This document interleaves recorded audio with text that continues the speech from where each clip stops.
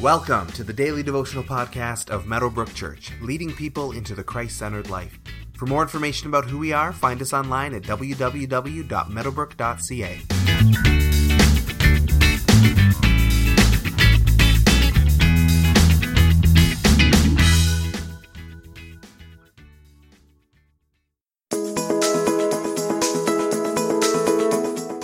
The next day, Jesus decided to leave for Galilee. Finding Philip, he said to him, "Follow me." Philip, like Andrew and Peter, was from the town of Bethsaida. Philip found Nathanael and told him, "We have found the one that Moses wrote about in the law, and about whom the prophets also wrote, Jesus of Nazareth, the son of Joseph." "Nazareth? Can anything good come from there?" Nathanael asked. "Come and see," said Philip.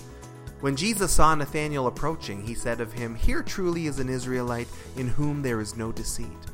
"How do you know me?" Nathanael asked. Jesus answered, "I saw you while you were still under the fig tree before Philip called you." Then Nathanael declared, "Rabbi, you are the Son of God. You are the King of Israel." Jesus said, "You believe because I told you I saw you under the fig tree? You will see greater things than that." He then added, "Very truly I tell you, you will see heaven open and the angels of God ascending and descending on the Son of Man." John chapter 1, verses 43 through 51. Wherever you live right now, think about a nearby town or neighborhood or region that your own town looks down on. It seems like pretty much every place has a rivalry of sorts with somewhere else. So think about that place. Who does your hometown look down on? And the people who live in that town, you're better than them, right? We look down on those people. We're obviously better than them. We live here and they live there. So what more evidence do we need? We're better. We see a little bit of this dynamic at play in these verses. When Nathanael is first told about Jesus of Nazareth, he responds with, "Nazareth?" Sense the sarcasm there. Can anything good come from Nazareth? Nazareth was a tiny town, probably a few hundred people, up in Galilee, which is the northernmost region of Israel. Whereas the southern part of Israel was considered cosmopolitan and connected, the north was considered backwards, slow, full of unintelligent and uninspired people. Jerusalem, the city of the south, was where kings lived and where the prophets ministered. So how could anything that God was doing start in such an unlikely place like Nazareth? It underscores the prejudices that Jesus would be fighting against his whole ministry. And what's more, it's one more proof that Jesus came in the most unlikely and surprising way possible. Not as a prince, born to a king, raised in a palace, educated by the brightest theological minds of the day, majestic in his appearance as he ministered in the grand city of Jerusalem, the city of kings and prophets. No, a common person, born in a stable, raised in a lower-class family, in a backwater town, in a backwards region, educated as a carpenter, not a theologian, thoroughly normal-looking, as most of his ministry takes place in small towns and in the countryside. Jesus was different than anyone expected.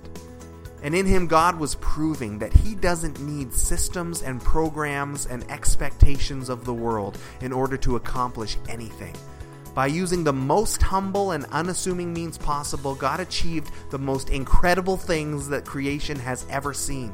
God doesn't require anything excellent or extraordinary for his tools. God is extraordinary. He himself can bring the extraordinary. We don't need to be extraordinary. We just need the extraordinary God with us. And this might be part of what's being suggested when Jesus talks at the end of today's verses about seeing heaven open and about angels ascending and descending. This would seem to be a clear reference to Jacob in Genesis 28. Jacob has a dream and there's a ladder and angels ascend and descend upon him, speaking to him and encountering him. And when he wakes up, he is a completely different man. He acknowledges that God's presence was there, and he names that place where he had the dream Bethel, which means house of God, the place where God dwells. In Jesus, God has dwelled with us, just like Jacob's encounter had an encounter with God where God dwelled with him. We too have had an encounter with God, and through the most unlikely circumstances, God has met us and changed us. For your consideration today, think of an unusual or an unlikely event or thing or person or whatever that God has used to reveal himself to you. Did you see God at the time, or was it only in retrospect? And where might God be trying to reach us through unlikely means in our life today?